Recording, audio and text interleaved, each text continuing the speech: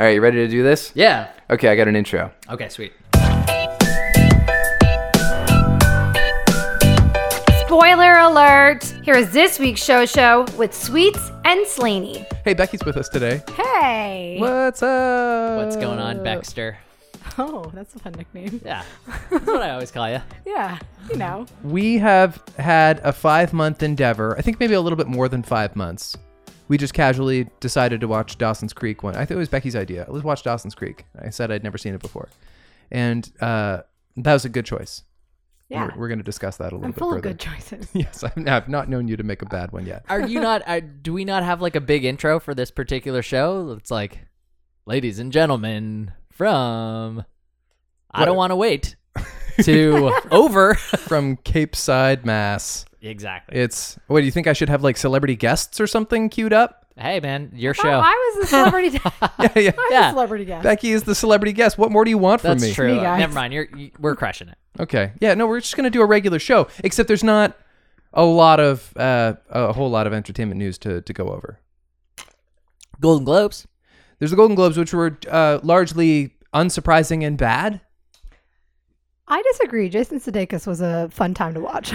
Oh my God, how challenging was that to get through for him? Everybody's saying he was just like stoned out of his tree. Is that what it was? I looked at his eyes, and that was my first thought. Okay. He was also wearing a tie-dye hoodie. He couldn't have cared less what he wore. I guess the tie-dye thing is really leaning into, he's really chasing a certain image, isn't he? He's vibing. Yeah. Yeah. There's also a lot said about the narrative of Jason Sudeikis as it pertains to his domestic separation. So he's like making the second season of Ted Lasso right now in the UK, and he's quarantined with Olivia Wilde, who is, as far as we know, in a relationship with Harry Styles. Harry Styles.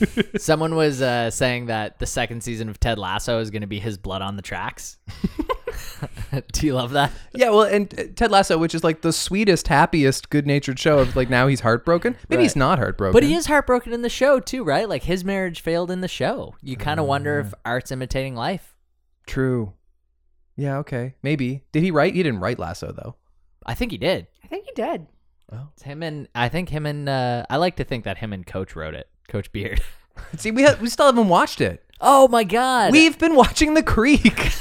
It's We'll all get into it next, okay? Yeah, absolutely. all consuming. I hope the audio's okay. It's very unusual that I mic 3 people, and so I can only do so much. But Sounds good. Sounds good in the cans. Good. I'm going to improvise as we go. Okay, so Golden Globes. What were the highlights? Tina and Amy, funny. Great job. Weird that they were on different coasts. But still fine. It worked out well, though, I think. I think my favorite part was when they made fun of Emily in Paris, and then they panned to what's-her-face from Emily in Paris. she's a good sport, though, I think, Lily Collins. I think she gets it. She was laughing along. Okay, we got a cat up here. Yeah. We've got 4 people on today. They also pulled no punches against Sia's movie, Music. Oh, yeah. They Yeah. openly are like, yeah, that movie is problematic and stupid. Yeah. And then they cut to Kate Hudson, who's the only representative they can track down for this movie. Yeah.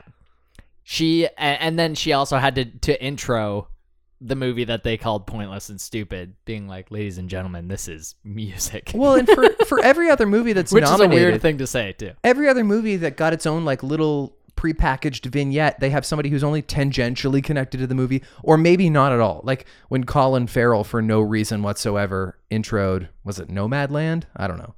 Yeah. Yes. He was very awkward too. Yeah. He clearly was reading it word for word. He had such a weird mustache that was like a shaved mustache, but just barely nubbins coming out.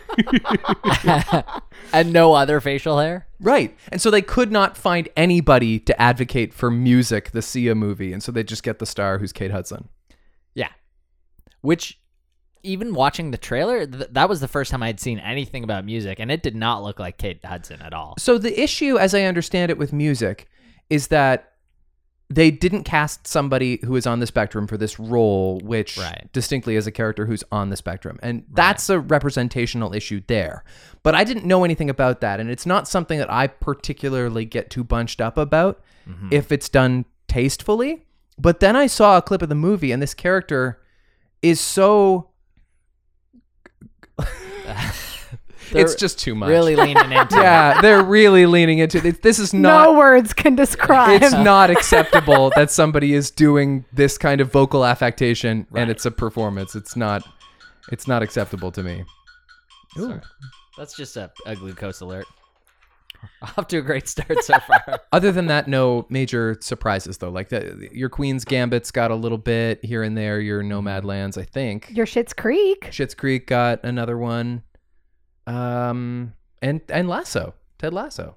Yeah, Mark Ruffalo had a really impassioned speech. I don't know if you caught that. It was kind of man. like, wow, could you have had more of a kind of boring, like on the opposite side of Sudeikis? It's like, okay, we get it. You're a Hollywood superstar. It kind of made me uncomfortable. It was like weirdly impassioned, but also like it was droning on, and I just couldn't focus on it. And it was mainly about saving the world. So I was like, okay, we know you're an Avenger, Ruffalo.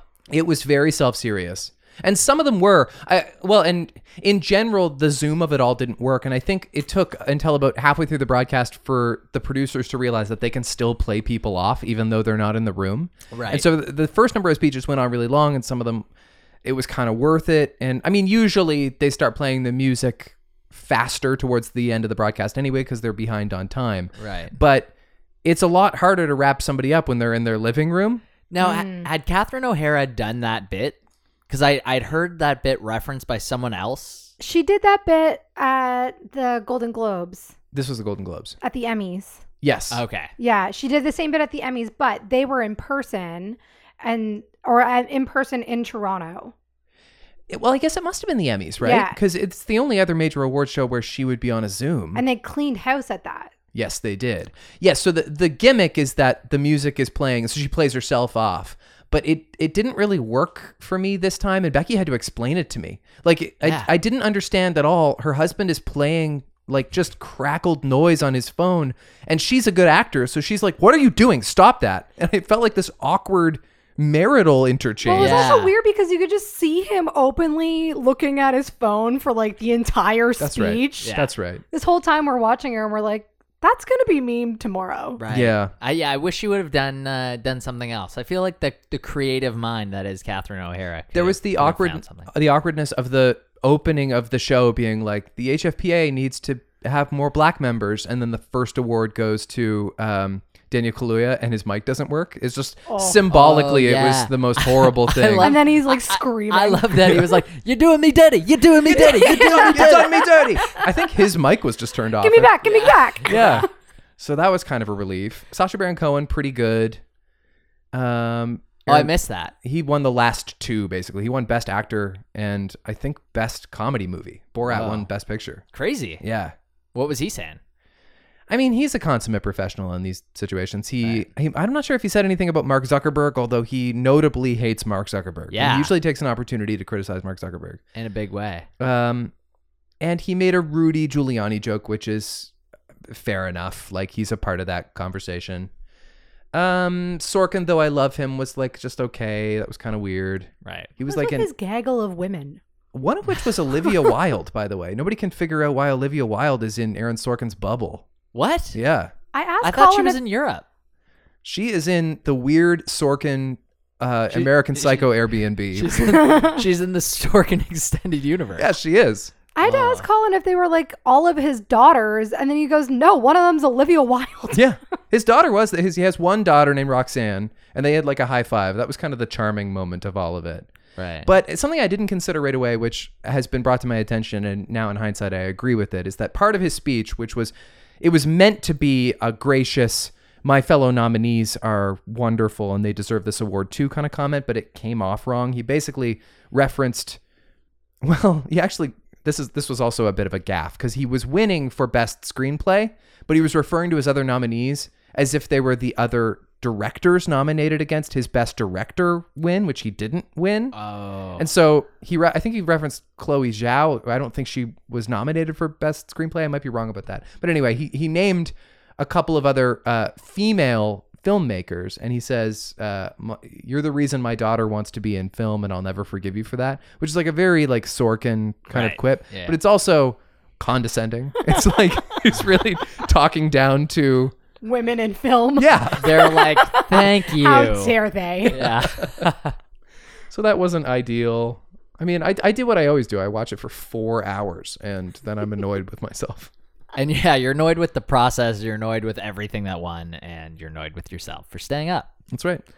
But hey, Tina and Amy and Jason Sudeikis. And Maya and Keenan. Did you see that bit? Oh, yeah. Yeah, that was good. She's hosting SNL next. That was fun. Yeah, that's that's like 3 weeks away. Well, they did 5 in a row, to be fair. I don't think I can remember a time when they've done 5 weeks in a row. They had to catch up. Probably that, and maybe also they're just like because they seem to have almost like an NBA bubble going at 30 Rock. Mm-hmm. So like they're all just like making out with each other and like right. licking each other's armpits, and so it seems to me they're pretty isolated, and maybe then they need to take a couple of weeks to be with their families. Are we all in agreement that SNL's kind of hitting its stride? Like they're doing fun stuff outside of like. Am I the only one moving along with that trope?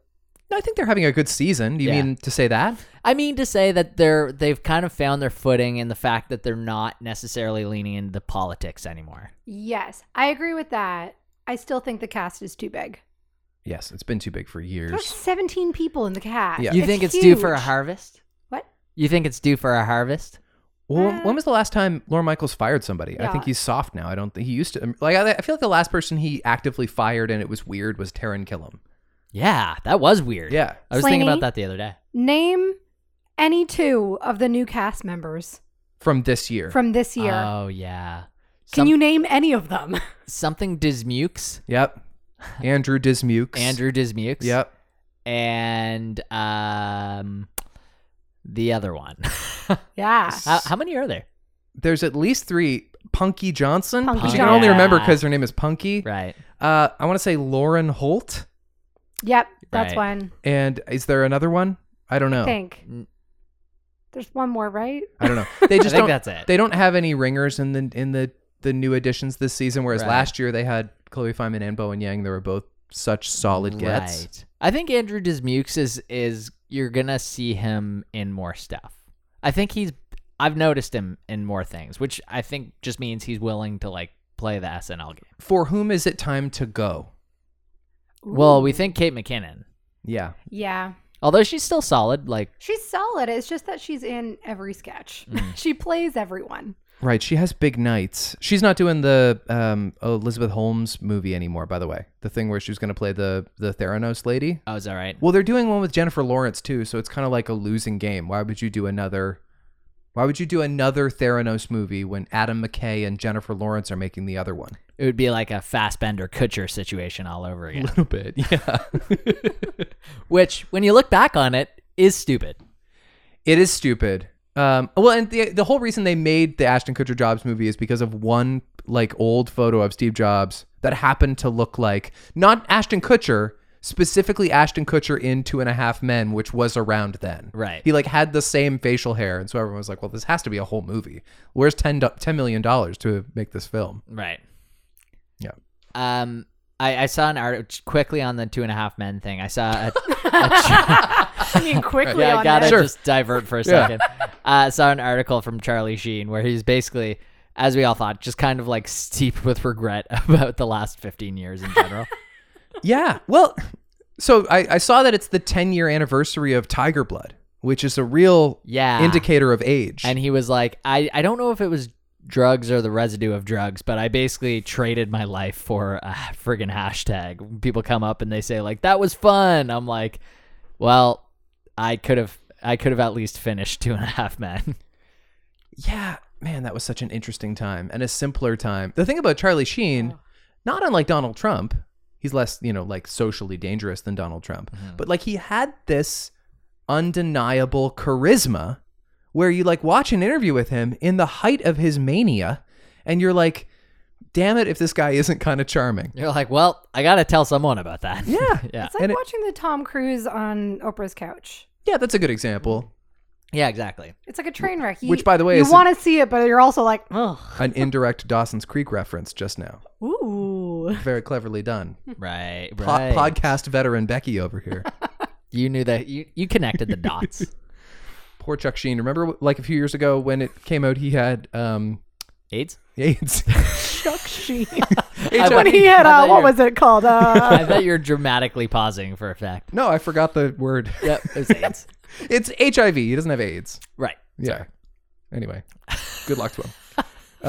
Speaking of SNL, John Mulaney's out of rehab. That's nice. I meant to bring that up last John week. Mulaney.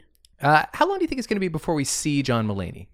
Because his relapse, if that's what we want to call it, it's been pretty heavily publicized. It'd be awkward for him to not address it. He doesn't owe it to the public, but people are going to want to know about that if he wants to like emerge at any point. And he's a busy fella. He likes to do things. And in fact, I think his inability to do things is partly what got him into this mess. Right. So how long before we see him will he talk about it? Oh, I think right away. Okay. I think as soon as he's out there, he's going to say something. I feel like the season finale of SNL is going to be hosted by John Mulaney. He's going to be a twice in one season. Oh, that would be... Well, he did twice last season. Oh, did he? Yeah. Oh, okay. I think it's one of two directions. It's either we see him very, very soon or we see him in like a year. Yeah. I don't think there's anything in between. I think he's the type that I think would call it up front, go on Seth Meyers, talk about it openly, or go on SNL, or we won't see him for a full year and he comes out with a new special and he addresses it then. I was going to say plot twist, special's done, he records it tomorrow, and it's out like next week. He records it in rehab. Because really, all you have to do is have a stage. I mean, that's what Chappelle would do. Right. Like 2 weeks ago, Chappelle put out like a 20-minute special. Really? Yeah. I think it's getting to be too much. Yeah.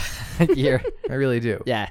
What was it? Was it It was politically pointed? Yes, it actually wasn't even 20 minutes. It was shorter than that. And it was just to comment on the Netflix Chappelle's Show business. Right. And it was just about he, like finally got paid.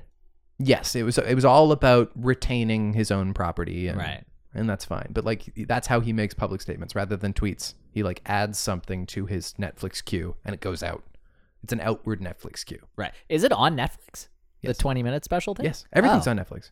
Oh. I think. Definitely on YouTube. Right. I think YouTube is where these like smaller shows. Well, he's a special case because he gets to put stuff wherever he wants. He retains control. Mm-hmm. I don't know. I feel he does now. It's been a long time since we saw a new Mulaney special. I guess it was 2018, wasn't it? Well, it would have been the one that we saw live. Yeah. Was that Comeback Kid? That was Comeback Kid. No. No. Kid Gorgeous? Kid Gorgeous. Kid Gorgeous. Right. Kid Gorgeous, which was good. But then in the interim, he did Oh Hello, or maybe that was before, but he definitely did Sack Lunch Bunch. Right. And he was due for another season. He's going to do more of that, yeah. Yeah.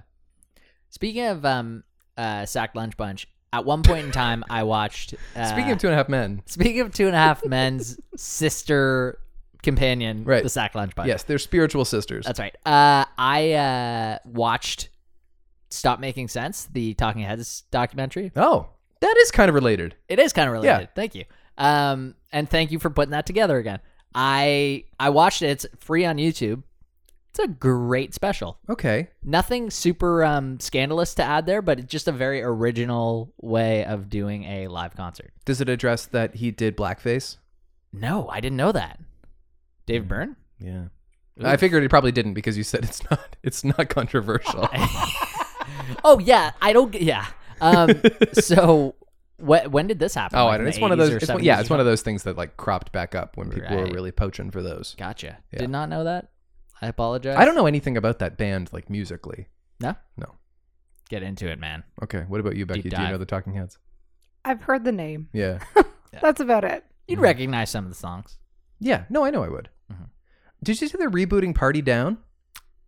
Yes, I did. This came out today, and just as a limited series. Did you watch Party Stars? Down? No, I think there's only one season, 1 or 2 seasons. It's one. Yeah, I think as I understand, it's one of those the great lost masterpiece that wasn't around long enough to ever be marred. Mm-hmm. And Adam Scott, that's the only person I know to be in it. But they were like caterers, Ken right? Marino, Martin Starr, Jane Lynch. Ken Marino, indirect Dawson's Creek reference. We'll get to it. Oh, okay. Yeah. I don't know that one. He plays one of the teachers who has an inappropriate relationship with one of the students. Okay. Yeah. He plays Professor Wilder, and then he goes on to be in Californication, also written by Tom Capanos, and play someone named David Wilder. Oh, yeah. I was all going to say, part I of my research today. remember that in Californication. Yeah. He was really gross in it. So, Party Down, they're caterers? Is that? Yeah. Okay. They're like just special event caterers. They like go to people's houses for functions and Is it quite crass? It's quite crass. Lizzy Caplan is another person in it. She's great. Yeah, it's basically there's a bunch of like kind of character actors in it, and then it's kind of dark. Why doesn't the world have a place for Lizzy Caplan? I don't know. I feel like she maybe is. I feel like she could have been like in almost any role that went to Rashida Jones. She could have handled it. Can we make just this fine. an ongoing bit where we do Kaplan Watch? Okay. Yeah. All right. Week to week. Okay. Great. Can we try tweeting her? I was thinking today actually is like if we have a running bit long enough and we commit to the bit long enough. I know one of those. Right. Will it ever render like will it ever entitle us to an interview that we otherwise don't deserve? Like, I guess we don't have enough clout as to get Will Smith. a media institution for anyone to even know that we exist. But like, my point is, Will Smith has no business doing the Show podcast unless he decided to throw us a bone because we committed to it for 5 years. Yeah, you're right. Oh, you know what I think we could get? I think we would need to start with like Jaden or Willow. I feel like it's harder to get them. Oh yeah. Way harder. They are. I guess they are cooler. Yeah. We could get Lizzy Caplan though. Is what I'm saying. Get Lizzy Caplan. We might be able to finagle that. All right, so we need Kaplan Watch becomes a thing starting today. Okay, I wonder where she is right now. I don't know. Well, really, it starts next week because we're gonna have to Google it in the subsequent time. Okay, we'll do a little research. Speaking of Googling, I had to Google her. You know who she is. She's from Mean Girls. Yeah, I and recognize her now. Yeah. I didn't know her name. She's very funny. She's good. She is funny. She's good. Patrick Star is getting a spin-off. See, I have no like entertainment news. Who's Patrick Star? From SpongeBob? From SpongeBob. They're doing a SpongeBob spin-off. Okay. I've never seen SpongeBob in my life. TikTok really took an affection for Patrick Star. Is that the musical thing? No, that's Ratatouille. No, that's Ratatouille. The Ratatouille. Right. No, TikTok wrote an entire Ratatouille musical. It's called Ratatouille. Have you guys seen Ratatouille? Yeah. Yeah. Oh, I haven't. Oh, you should watch it. It's definitely a blind spot for me. I don't know. I think there's probably like a mid-generational gap for a lot of millennials with Pixar movies where of course they saw the Toy Stories and A Bug's Life and Monsters Inc. And Nemo. Yeah, I was in second year university when Ratatouille came out. It wasn't. But it's still it's up for the same era as Up. You've seen Up. That's true. I think Up is overrated. Oh, okay. I've only seen Ratatouille maybe once or twice. And it's great. I just look. I have the same opinion as him. Do you also think it's under? Yeah, we're getting married, baby. I like the opening scene of Up, though. Colin will probably attest to this, but the opening scene tugs on the heartstrings a little too much. Yeah. They wrote it being like, we're gonna make them cry. Right. It's emotionally exploitative. I don't know if that happened before or after Toy Story 3, but somewhere around then, Pixar was like, we really like how it feels when people get fucked up watching our movies. I really like fucking people up with their own emotions, and then they do it every single time now. There's a whole Hannibal Buress bit at the time that it came out where he was like, everyone comes up to me and they say, did you cry during the first season or during the first scene of Up? No, I didn't cry. I'm a man. This is a children's movie. I'm not going to cry during a children's movie. Anyway. Right. I do think it's a little bit overstated when people are like, it's the greatest love story of our generation is Ellie and... 5 minutes. Yeah, relax. It's sad when she went... Yeah. Right. To quote Chandler, yeah, it was really sad when they stopped drawing the deer. Yeah. That's right. That's all I got for entertainment news. Do you think we can drag a Dawson's Creek conversation out for the rest of the podcast? Is this going to annoy our listeners who haven't been on this journey with Becky and I? I think we can. I think we can too. I got a lot to say. Yeah. Yeah, there was a lot picked up even on the 3 episodes that we watched. Okay, so you're going to drop in the recap? So what I thought we could do is you could recap the pilot for us. Okay. Because Becky's prepared a recap of the 2-part series finale. Okay. And I've prepared... I had to do this in pre-production. I prepared a recap of literally everything that happens in between. Right. And I think it turned out okay. You know, you've already heard this. Any curveballs? Because we've had an ongoing dialogue about how you seem to know this show better than you maybe thought. Mm-hmm, definitely. And that is still true. Were you able to follow my recap? Did it process for you? It processed and it was hilarious. I listened to it a few times. Good. Yeah, it was great. Excellent. Thank you. All right. Well, I guess we'll start with the pilot. Let me put you, Slaney, on the clock. Recap the first episode of Dawson's Creek in 3, 2, 1, go. It's 1997 in what's the town Cape Side, called? Massachusetts. Cape Side, Massachusetts. Dawson is a film buff and has a group of friends that he's shooting a movie with. Well, there's a new girl in town, Jen. Pacey is having an affair with a teacher who no one really thought that was going to happen. And Joey is like, hey, we have puberty is going to affect us all. And it's coming for you, Dawson. I can't sleep over anymore. And their parents are having an affair. Right. Dawson's mom is having an affair with the other newsman, which he calls. He's like, I'm living in an alternate reality. His whole thing, which really lines up or at least stays consistent with the final episodes. Yes. Where he's like, I don't know if they're referencing the first episode a lot more. Oh, they are. In the end? Okay. To be fair, series do that sometimes, especially with like sentimental shows. Right. And another example I can think of is in that 70s show, the first conversation they have in The Circle when they're smoking weed in the pilot is the same conversation they have in the final circle in the series finale. I think Seinfeld does the same thing. Yes, it's self-referential. And Dawson's Creek in general makes an effort to be quite meta about the soapy teen melodrama. Right. You forgot to mention that they're 15 years old. They're 15. And Joey and Dawson are childhood friends, always entirely platonic. They have lots of sleepovers and watch movies. And Joey has decided to draw a line. She's not going to do that anymore because she has breasts and he has genitalia. It's bigger now.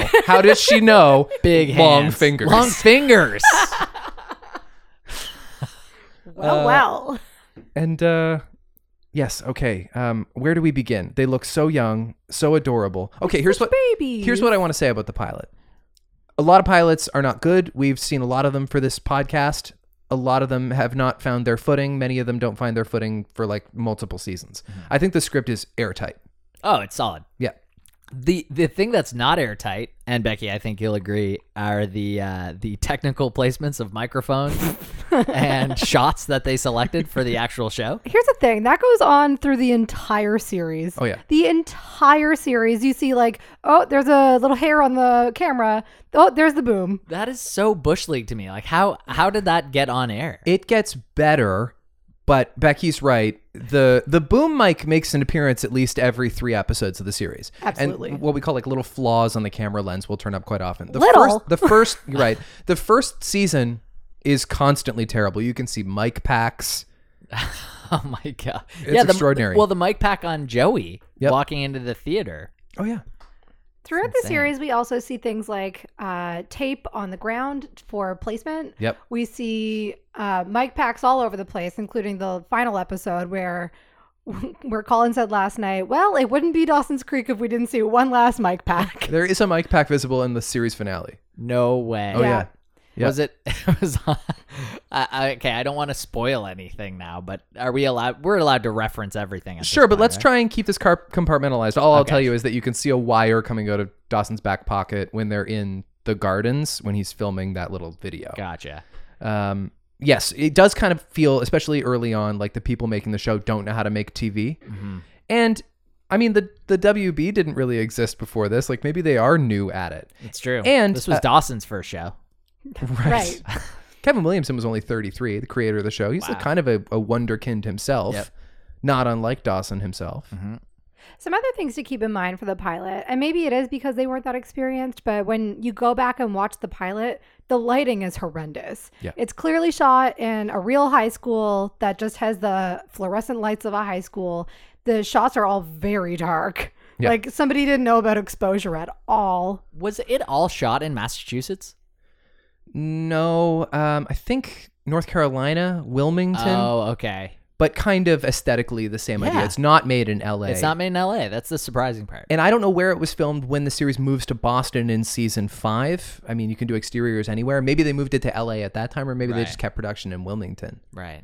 It's crazy because they all probably lived in LA. Like, do you think they all had North Carolina houses? I mean, probably for a time. None of them were that famous, right? And then they got to be extremely famous very, very quickly. Totally. Did you watch any of this show when it was on? I would have been right around that, possibly just after. Yeah. Yeah. So no, I don't think I was watching any, because I was thinking 2003, I was in like grade 9. I don't think I was watching it at all in grade 9. I possibly may have seen the odd episode here and there on like a sick day on TBS, but I really remembered essentially nothing. Like in the full viewing experience, never did I get a deja vu, like, oh, I'm pretty sure I've seen this scene before. It was all very unfamiliar, which is crazy because in a way, I kind of think this show was made for me. I like the two things I like in TV are fast dialogue and over the top sappy romance. And that's what this is to a T. And it's not cheaply done. No, and it's not predictable. No, sometimes it's not predictable. You know what I mean? Like, they throw curveballs at you that don't deserve to give me an example. shock you as Some much. good, not so good. Give me an example of a curveball that occurs in the pilot. I'm not sure if there's as many curveballs in the pilot. Maybe when Tamara is like, you're wrong about one thing, Pacey, you are a man, and then she just stamps him down. Yeah, that must have really lit up the chat rooms in 1997. Isn't that outrageous? Yeah. It's still outrageous. It's infuriating. It is 2021. Well, and she comes into this video store looking to rent The Graduate, which is so on the nose. And oh my God, I missed that. She's clearly looking to flirt with these toddlers, with these little boys. 15-year-old boys. And then she says later, no, you've misunderstood. I was just like renting a movie. I don't know. I think Pacey was completely within his right. But by the way, born to be a sly dog, that Pacey. Oh my God. Do you think Pacey didn't deserve to get punched in the face by that grown man when he's basically like planting himself next to the teacher in the movie theater and be like, what are you going to do, sir? As a person in his 30s, say you went to the movies with your wife. Are you asking me if I would punch a 15-year-old? Yes. Yeah.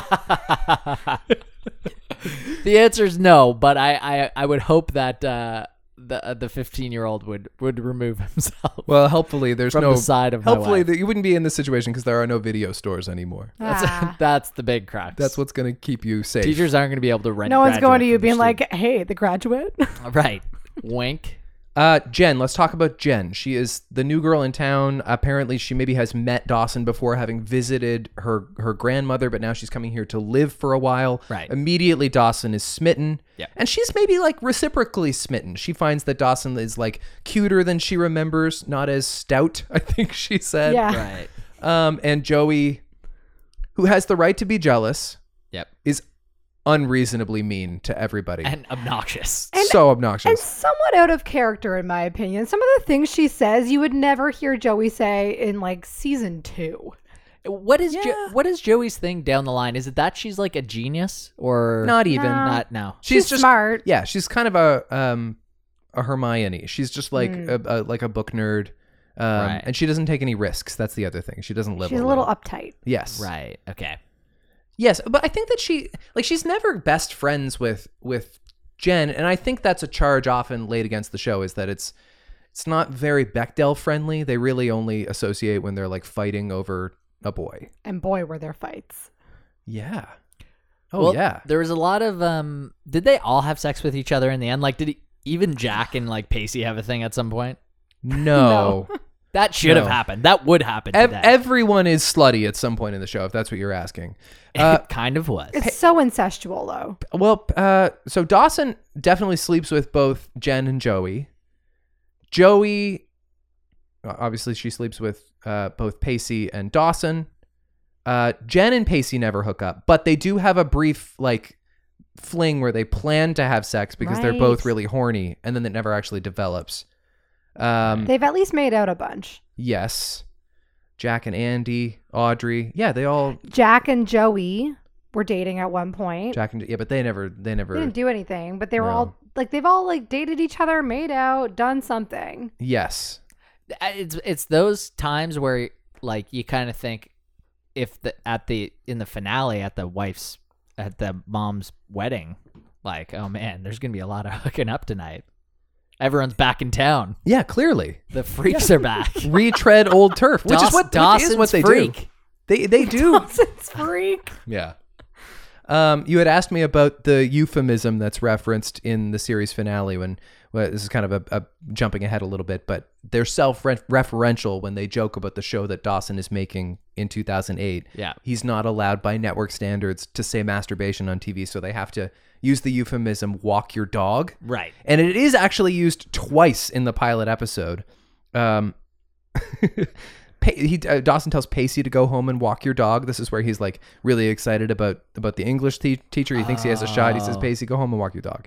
And later on... Which is a weird thing to say to a friend anyway. It is. Yeah, it's super weird. And Joey openly asks Dawson at the end of the episode, this is how the episode ends, how often do you walk your dog? Right. When do you do? And then like the episode ends, but he hollers out at her while she's rowing away Because she's pissed. She's angry he doesn't in the answer. mornings to Katie Couric. Yeah, and she laughs, which is a great hilarious. And then she response. just like laughs and rows away. she laughs, and we fade to black. No. She rows 3 strides, then looks to her left and sees Dawson's mom having an affair. Oh, you're with right. the newsman. Which it never checked out for me. Like she's clearly in like a happy marriage. They Right. have a good sex life. Do they get back together? Yes, they have a baby. Right. Yeah. Who becomes obsessed with Dawson? But the Gail Mitch trials and tribulations go on for way too long. Right. It must be 3 seasons they try and get them back together. And that part is frustrating. You're just like, give them a new storyline or get rid of them. Especially when they're like, it seems like their thing is that they've got this rampant sex life. Like they're literally having sex on a stool when Pacey and Dawson walk in. I kind of forgot that Gail was a TV reporter early in the show because her like significance as a character gets really boiled down to just being a mom. Right. Especially after Mitch dies, spoiler alert. But she's like and she's got like the big hairdo because it's 1997 or whatever. Grams has a southern accent briefly. She's also a lot meaner in the pilot than she is going forward. She warms up a whole lot. Right. She has she's kind of like the female Feeney going forward in the show. Gotcha. She's the voice of reason. She always knows what to do. And she has a Boston accent like Feeney does for most of the series, except she has a southern accent in the pilot. They were trying something out. Yeah.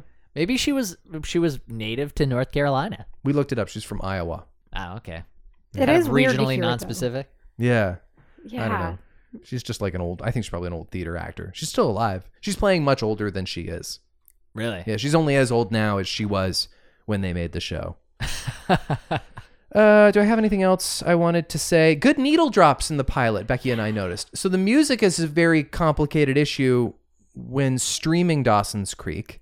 You probably noticed when you watch the pilot that the Jan Arden song "Run Like Mad" is replaced the theme song. Yes, but in the finales. Oh, bud, we were so excited. We've watched 6 seasons of this show Without that. without it. And by the way, we love "Run Like Mad." That's our theme song now. Yeah, you guys are good. But they did put it in the finale, and it felt great. It was really exciting. I had no idea. I just thought at some point it just changed, and you guys never let me know. Like I thought maybe season 4, it's like, okay, we're gonna go. They kept it through all the way to the end, and then they drop it for the last 2 episodes, like the double for the final.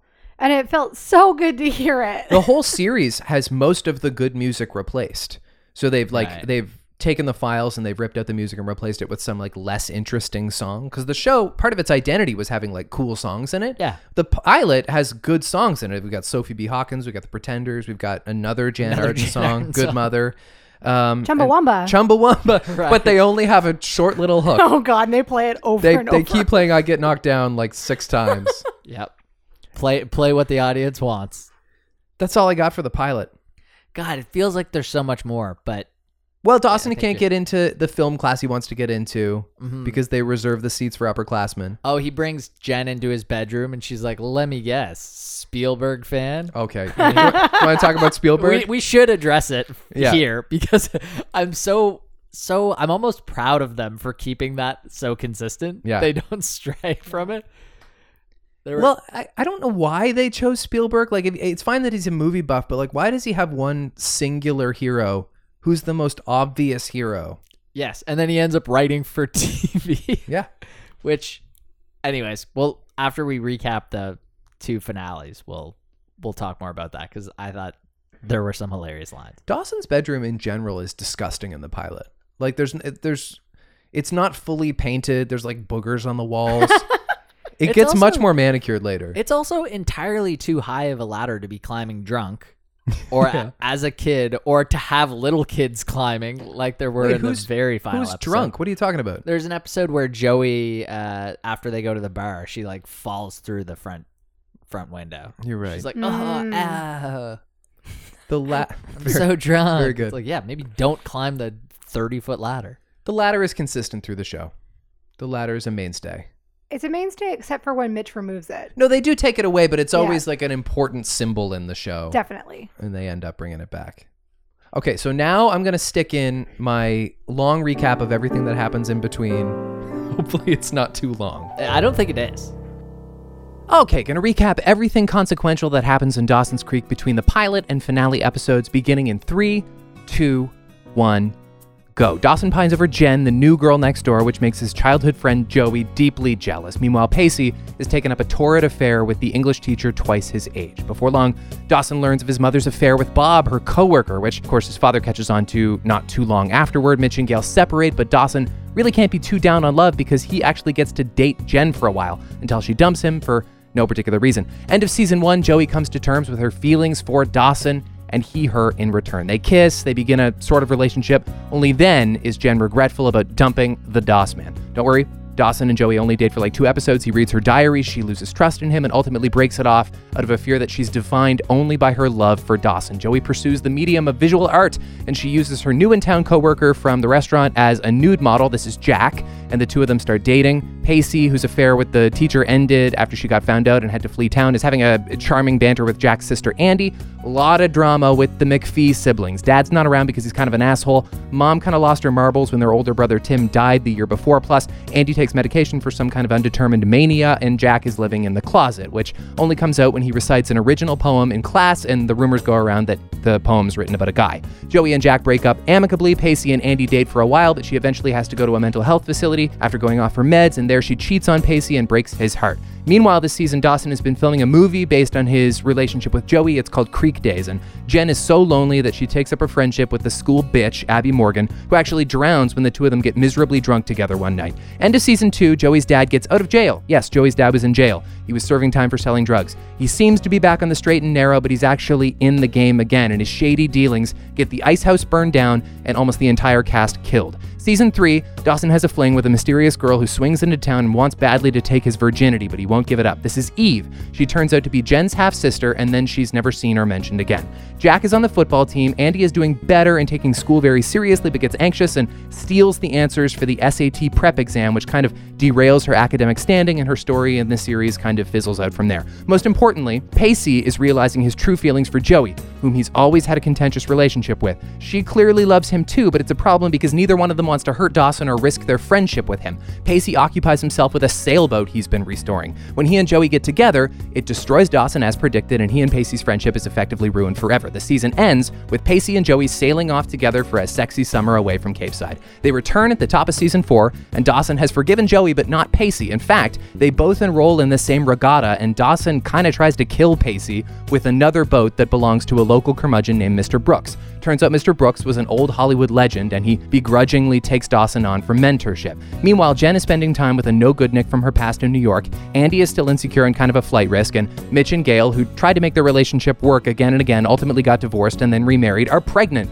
and keeping the baby. Dawson, who now sees no lines are uncrossable, begins dating Pacey's older sister Gretchen, who's actually pretty cool. She wants to do it with Hot Sauce Dawson too, but he won't. She leaves at the end of the season. Also, Mr. Brooks dies and leaves Dawson all of his money, which Dawson then just gives to Joey so she can afford the education she's always wanted. Before graduation, Pacey dumps Joey at prom because dating her makes him feel like an inadequate loser, which he kind of is. In spite of his poor performance in high school, he graduates and sails off into the sunset. Season 5, Jen and Jack are at Boston Bay College, which doesn't exist, and Joey is at Worthington, which doesn't exist, but basically is Harvard, where she rooms with Audrey, who's nothing like Joey. Joey gets close with her professor in what's only the second of 3 student-teacher relationships in this show. The final one happens a season later, involving Jack and his professor, who kind of looks like the mentalist. Dawson is in film school in California, but he's hating it very much. He tempts on a film set, but only lasts a day after telling off the obnoxious director Todd and getting fired. Dawson wants to move back home, but his dad doesn't approve. Okay. And then Mitch drops some ice cream while driving home, and the most undignified death in TV history occurs, and this gives Dawson an excuse to move back to Cape Side. Pacey works as a sous chef in a trendy Boston restaurant and rises in the ranks quickly. Jen works as a radio DJ at school. Jack enters frat life and becomes a slacker who drinks too much and ignores his responsibilities before eventually getting booted out of the frat for his poor grades. Dawson wins a film festival that his dad enrolled him in before he dies, and Jen goes with him as his date. The two of them hook up. Dawson finally gets laid, and the two kind of fall in love very quickly, and they date for a few episodes. After that, Jen dates Chad Michael Murray, a cute boy rocker who cheats on her. And then Joey dates Chad Michael Murray in spite of the warning signs, and Audrey dates Pacey because, after all, he is the pipe prince of Beantown. In this show, the underdog fucks. End of season 5, Pacey's restaurant gets bought out and he transitions into the world of finance. His final season storyline is basically a boiler room Wolf of Wall Street gimmick, and it's very, very stupid. Pacey gets rich and moves into a cool apartment with Jack and this British girl named Emma, who works at a bar where Joey gets a job as well. Joey has a new dickhead English professor and a classmate named Eddie, who turns out to only be auditing the class because he doesn't like school and prefers to live in the margins of society. Dawson is working with that director, Todd, again, who is still kind of obnoxious, but they understand each other better now, and he's shooting a movie conveniently near Boston. This allows him to be around to spend more time with Joey, with whom the will they won't they is still palpable. In fact, their romantic tension finally culminates with the two of them having, of all things, a one-night stand. And this could have been what reunited them once and for all, only the next day Joey learns that Dawson is actually casually dating this girl Natasha, who is the star of Todd's movie. So she gets really upset, and Joey and Dawson blow it up yet again. Audrey and Pacey break up because he's changed too much, and she joins Emma's band and starts living too hard and masking her self-hatred with drugs and alcohol. She gets drunk at Christmas and drives her car through Dawson's mother's living room. Still a little while before she goes to rehab, but it does happen eventually, and that's essentially her entire character arc. Eddie and Joey date for a while. It's pretty serious, and then he disappears, and she briefly has another fling with Pacey and breaks it off when he starts to fall in love with her again. Then Eddie comes back for like 2 episodes, and the whole thing is a huge waste of time. Dawson, who's let bygones be bygones, asks Pacey to invest his money so he can afford to make his own movie, and Pacey screws it up, losing all of the money and getting fired in the process. Jen has been dating this guy named CJ, who we don't like very much, but it's very clear he's meant to be the one for her. And when her Grams, who I haven't mentioned once, but is still a key character to the whole series, gets cancer, they all decide to move to New York City along with Jack to have a new start. Joey and Pacey help bring the people and the funds together to help Dawson make his movie back in Capeside. And in the penultimate episode, Dawson indicates it could be possible for he and Pacey to be friends again. Joey leaves for Paris on her own adventure, and we're left only with the Dawson's Creek finale. I don't wanna wait for our lives to be over. Will it be? Yes, so will it be? Sorry. Okay, we waited. It was 7 minutes long. I think I covered everything that needed to be covered. Now, we're going to talk about the series finale. Becky's never done a show recap before, so we're going to be patient with her. She has notes. Oh my God, you're so prepared. Okay. Are you ready? Do you want me to put time on the clock? Put time on the clock, but I might go over. Okay, that's fine. All right. You may recap the series finale of Dawson's Creek in 3, 2, 1, go. It's been 5 years since we saw the gang last, and apparently since most of them have seen each other. Joey's living in New York and living with some stuck-up writer who makes fun of her watching The Creek, Dawson's first TV production from Leary Productions. Dawson is living in LA, being an executive producer for his own company. Pacey owns his own restaurant in Capeside, The Ice House, and is still the pipe prince of Beantown, having an affair with a married man's wife. Jack is a school teacher in Capeside and dating, of all people, Sheriff Doug, and Jen is living in New York and is a new mom. Jack is the godfather to baby Amy Lindley. The gang are all back in town for Gail's wedding. Joey makes it even though she wasn't supposed to, so it's assumed that the writer guy and her broke up. After everyone leaves the ice house the night before the wedding, Mary Guy and 3 goons come to beat up Pacey. The next day at the wedding, his face is totally bruised up, sees Jen taking painkillers and asks if he can get in on that action. Both Pacey and Jen are acting weird on the dance floor, and at said daytime wedding, after having taken the pills, Jen passes out. We find out from Grams that Jen has been suffering from a heart condition that they found out about when she was pregnant. That's what the pills are for, but apparently they weren't doing their job well enough. Doctors stabilize her, but when she's awake, we find out that these will be her final days. All the main characters come to say goodbye to Jen in the hospital, minus Audrey. Dawson records a video of Jen saying, of Jen to give to her baby Amy, and it's a goddamn beautiful speech. Grams is sleeping in a chair next to Jen's hospital bed when we see Jen open her... Oh, sorry. I missed something. Jen tells Joey that her wish is that she, Dawson, and Pacey remain friends. Grams is sleeping in a chair next to Jen's hospital bed when we see Jen open her eyes, look at Grams, then shut her eyes again for the last time. Graham wakes up, maternal instinct, checks on the pulse, kisses the top of Jen's head, and says, "I'll see you soon, my darling girl." I cry. Everyone is back at the ice house for the post-funeral reception where Joey is about to tell Pacey that she loves him, but she gets pulled away. When we think we won't find out who Joey will choose in this series, we end with Dawson back in LA receiving a call from Joey and Pacey, who just watched the latest episode of The Creek and are crying at how much they loved it. They also love each other. And Dawson is telling them that he has a meeting with Spielberg the next day. Jen's wish of everyone staying friends comes true. Jack adopts Amy Lindley, Jen's baby, and Dougie says he can't wait to be a parent with Jack. That was amazing. That was very good. It was very long, but you nailed it. Wow, that's great. The only thing I would amend is that Jen's dying wish was that Joey pick between Pacey and Dawson. And I think my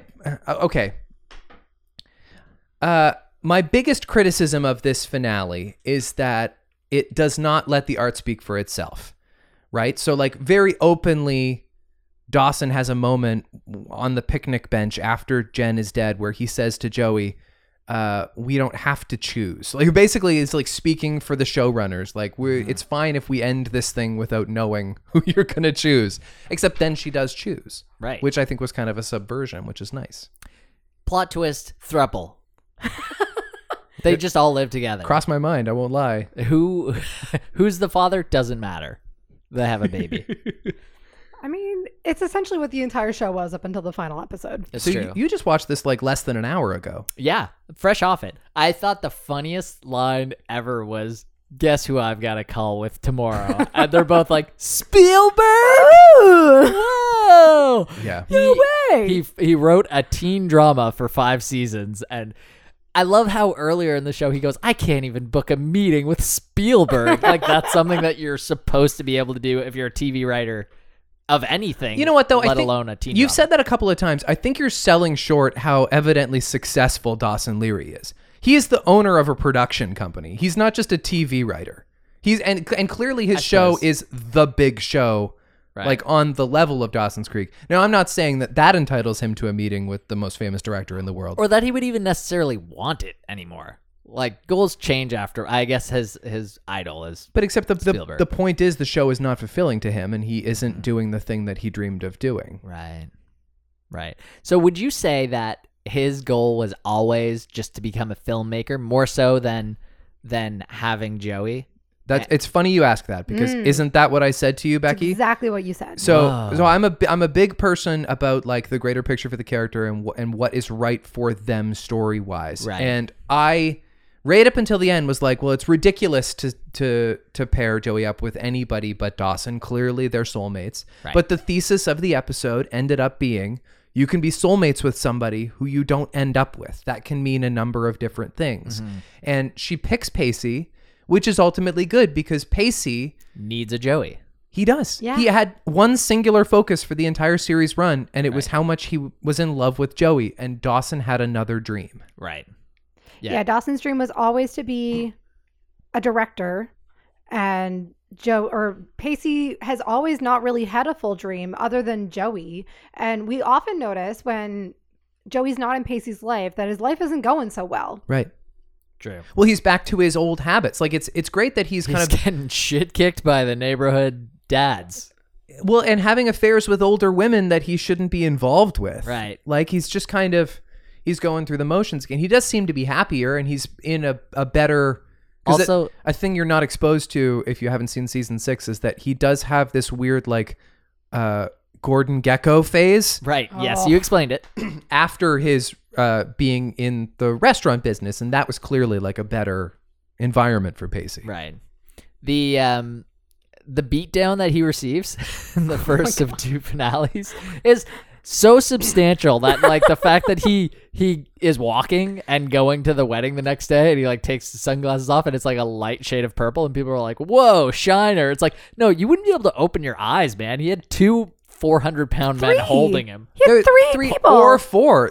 Questionable, He was yeah. completely jumped by a gang of huge Right. men. Yeah, Just we held down. could not help but comment on the fact that all of those men would be charged because, like, if you punch a guy because he's sleeping with your wife, fine, you like get the charge dropped. If you go to find this guy while he's closing up and bring 3 huge guys with you to kick his ass, And the even funnier thing is they're all at the wedding the next day. Yes. Like, they're friends. Okay, but I Dawson's can mom. add to this. Okay. So imagine you're this guy who's being cuckolded, and you're like, hey, pals, I learned who's sleeping with my wife. Do you want to go get him? And they're like, sure, who is it? And he's like, oh, it's the sheriff's brother.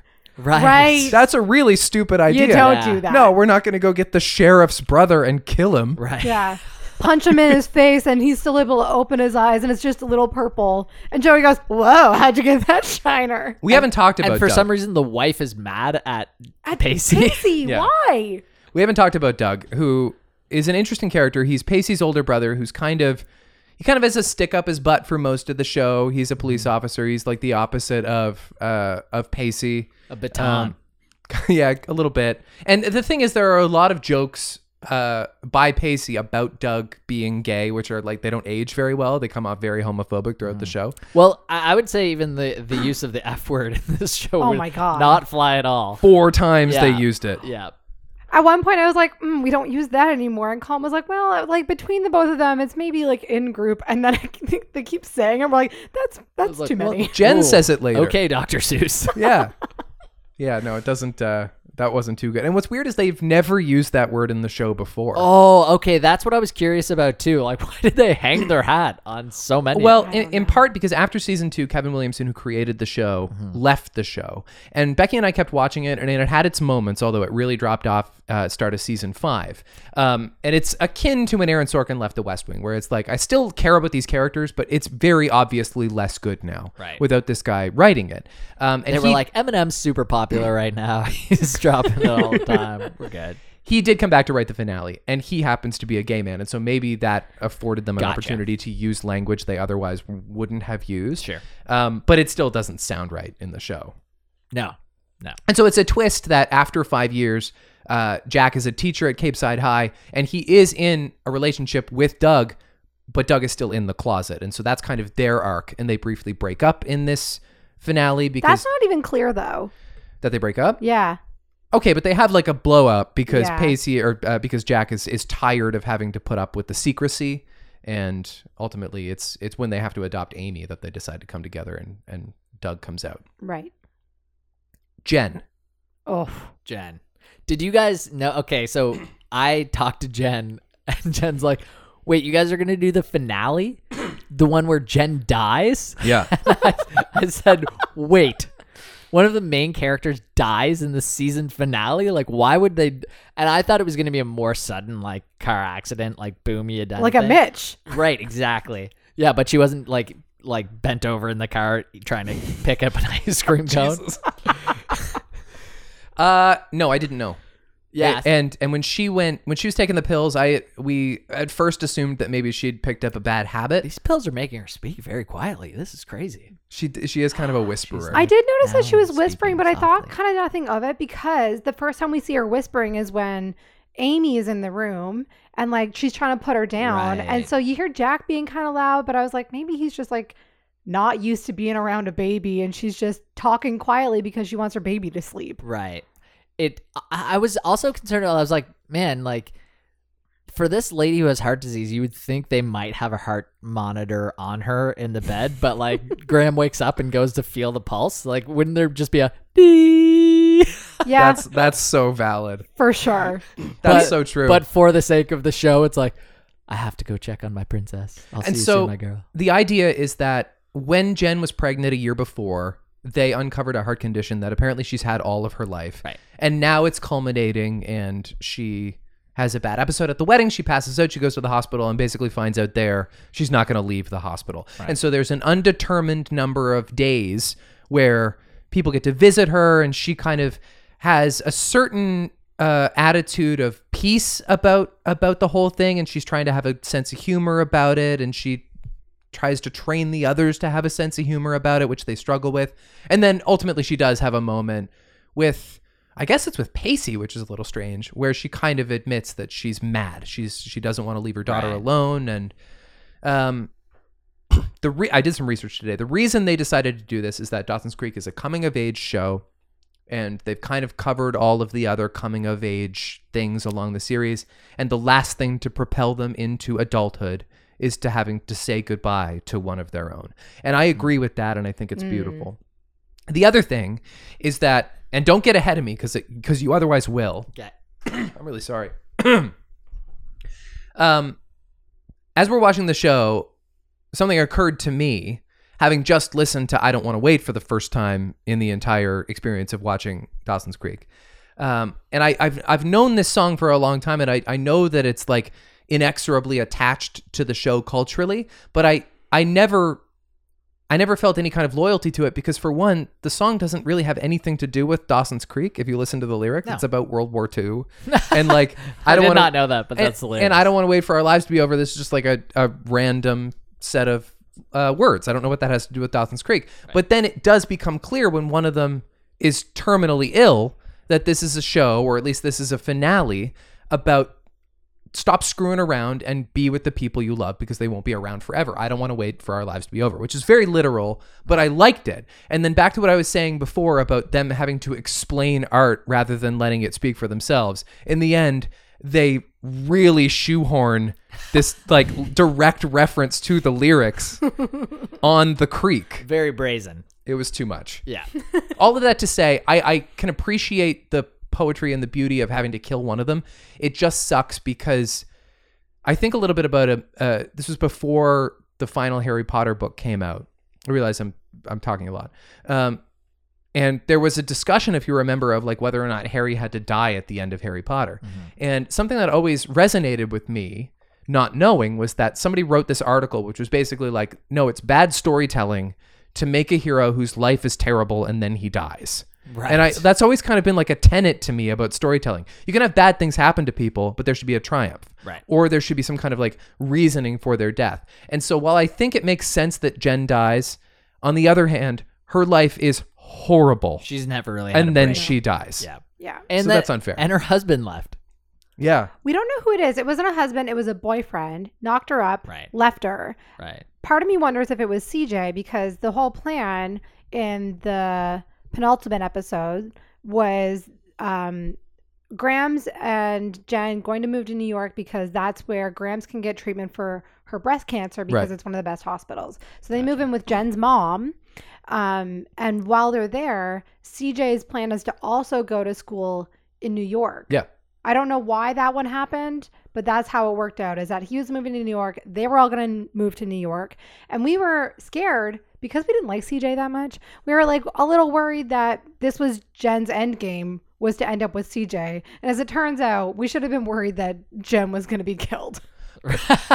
That was her end worried game. about the ticker. But whoever was with Jen when she got pregnant was with her up to a year ago.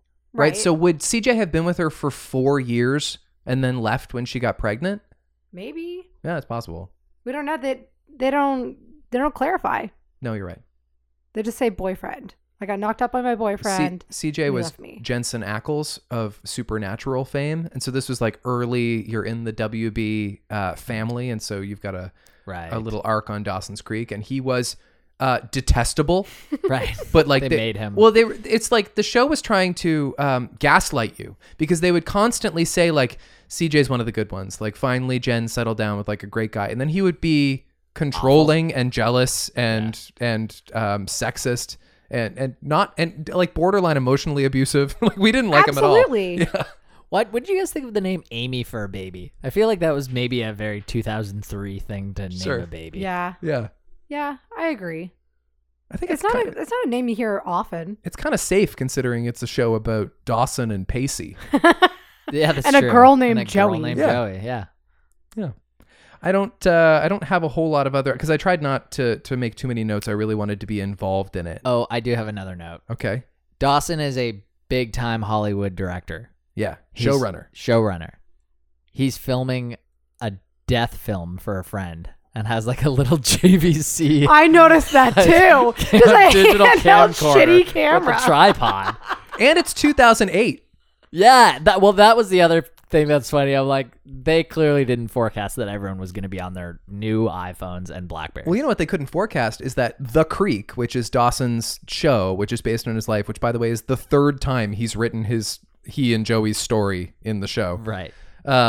It's on the WB. Like, that's another in-joke where he's basically written Dawson's Creek. I love the trope where at the end, the guy who's the main character writes the story you've been watching all along. Right. It works here. And he basically creates Dawson's Creek, and it's on the WB, which didn't exist anymore in 2008. It was disbanded in 2006.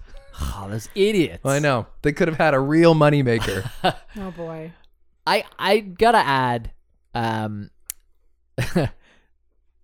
this has nothing to do with the show, actually. So this is maybe a weird aside. Maybe I'll save it. We'll keep talking Dawson's. Let me just say, another weird as aside. much as we're laughing, this is one of the best series finales I've ever seen, and I cried 3 times today just thinking about it. Dude, the Pacey reveal, that was big. The Pacey reveal. Revealing that Joey chose Pacey. Oh, yeah. Oh, They just kind of panning over. I honestly thought they weren't going to get to it. Yeah. I thought I was they wouldn't okay just with show it. I was all right with it. In fact, in the penultimate episode, which you didn't see, the one where Dawson and Pacey are kind of at odds again over money, and it's the one where Joey ultimately leaves. That was actually written to be the series finale before they knew they could get Kevin Williamson back to do a TV movie. Oh, wow. And so that's why it kind of felt like a series finale, although it wasn't as conclusive, but it was fine. I was kind of okay then with her not picking somebody because it was clear. And them also being enemies? But there is an indication that they could be friends again someday. Okay. And that's what I kind of thought the show was trying to do is we fooled you all along. You thought this was a love triangle, and it's just the story of 2 boys who are friends. Right. And that's a good twist, honestly. I'm okay with that. But then they just kind of iron over that, and they seem to have let bygones be bygones 5 years later. Right. And then they got the showrunner back, and he's like, okay, well, first of all, we're killing Jen. Yeah, we're going to kill Jen.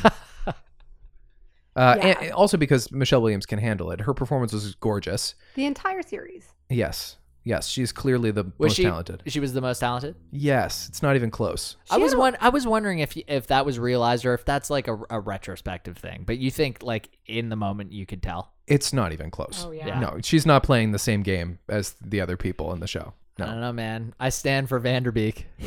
He's okay. He gets better. I'll say that much. Like the iconic Dawson crying meme. Oh, man. Yeah, when you guys got to that episode, what was that like?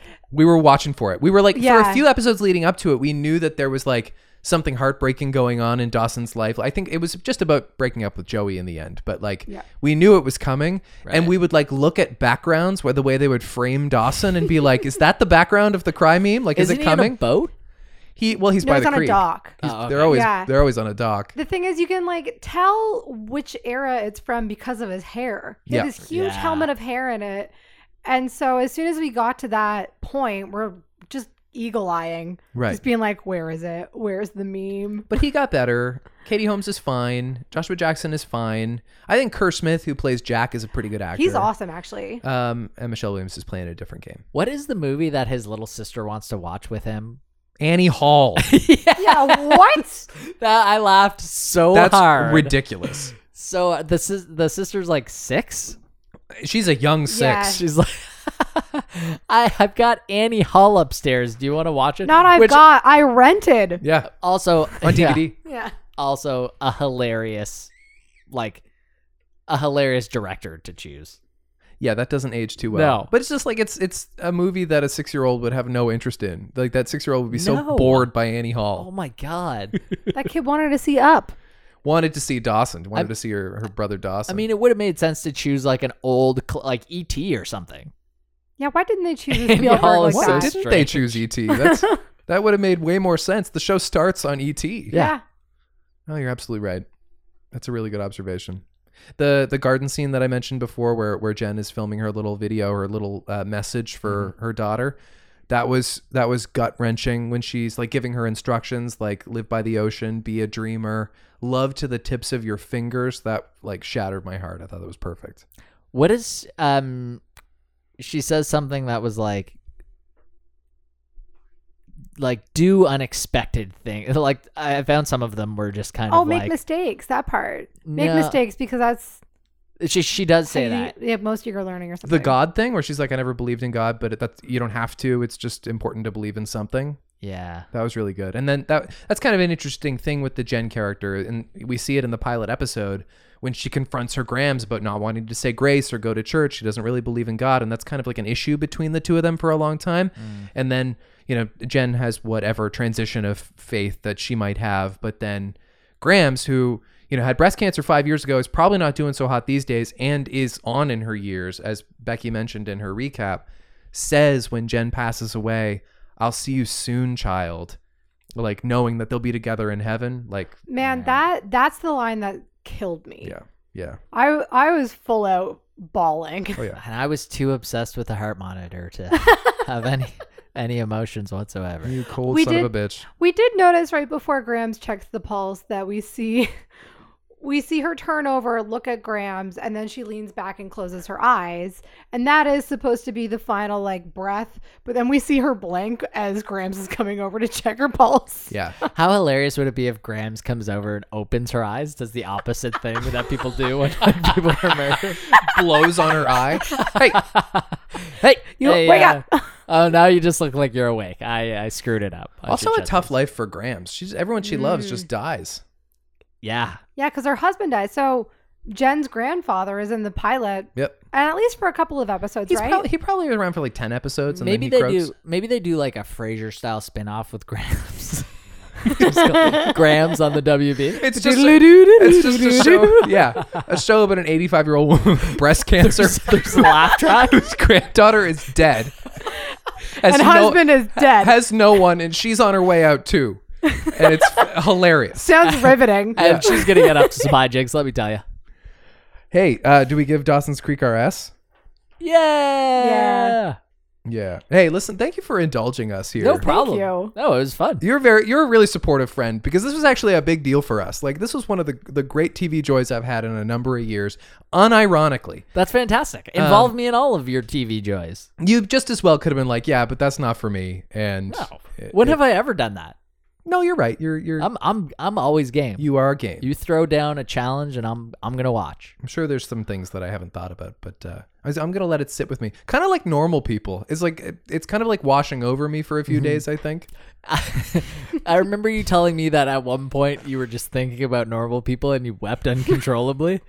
Uncontrollably. And if you do that for Dawson's Creek, like if I walk, I have done it for Dawson's Creek today. What, really? I said this a few minutes Yeah, you ago. did. I cried a couple times today, but I'm also I'm under rested and At any point in the studio, like could I have walked into the studio on you crying? you would never know that I'm crying, but like I get like a little misty. Oh, okay. Yeah. Gotcha. I was watching YouTube videos about Dawson's Creek today. I was boning up. See, I haven't been able to look up Dawson's Creek for 5 to 6 months.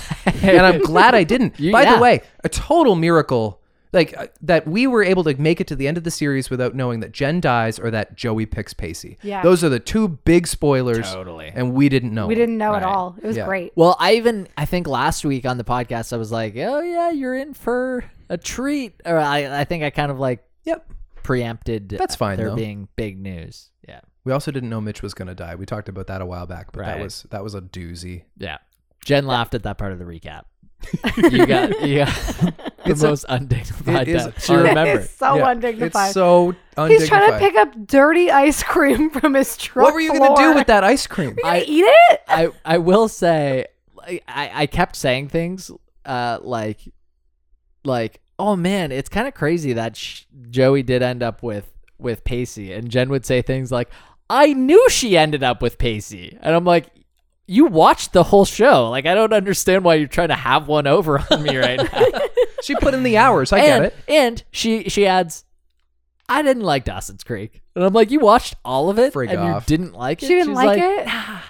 See, I'm a fan of the teen melodrama, and this one is so by far the best one I've ever seen. Yeah, I think it's so much better that at least there's some consistency. Like, I remember you telling me about Archie. No, wait. Riverdale. Riverdale. Yeah.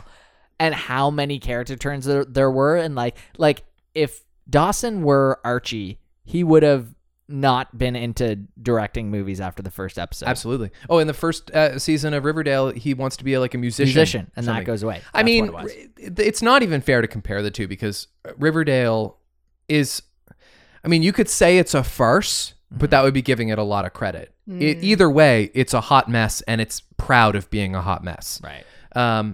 A better comparison would be like the OC, which I did watch all of in its run, but Dawson's Creek is much warmer than the OC. The OC is like, it's very moody. That's kind of what it's going for. Right. And this show is really like about like friendship and like it's very funny. The OC is not funny unless Seth Cohen's talking. Right. Or Sandy Cohen sometimes. He has his little moments. He does have moments. Peter Gallagher. It always comes back to Peter Gallagher. When we're talking about the creek, it always comes back to Peter Gallagher. S is all around for Dawson's Creek. That's Will Smith was a guest on Pod Save America this week. Oh, wow. This Will Smith fact brought to us by Becky. In fact, she alerted me to this because I'm currently off like political media. Okay.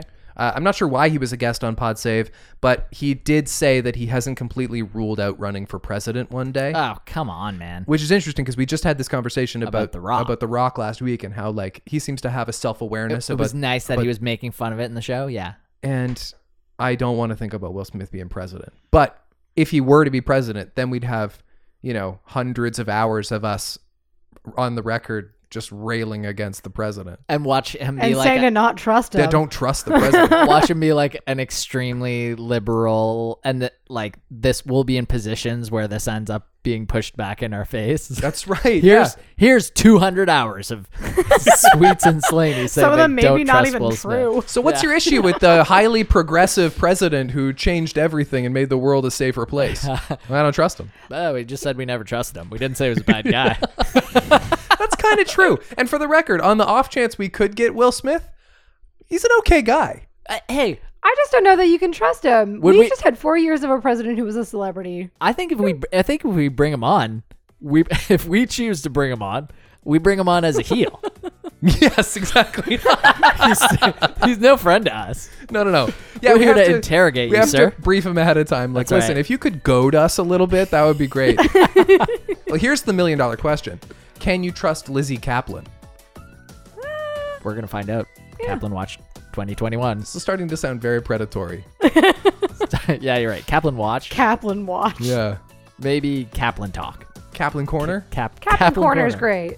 Okay. Kaplan Corner 21. It can be a 3-second check-in.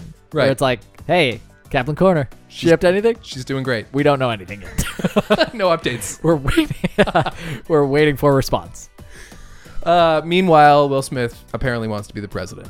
And that's a egomaniacal, crazy position to have. Mm-hmm. Which is why... Never trust Will Smith.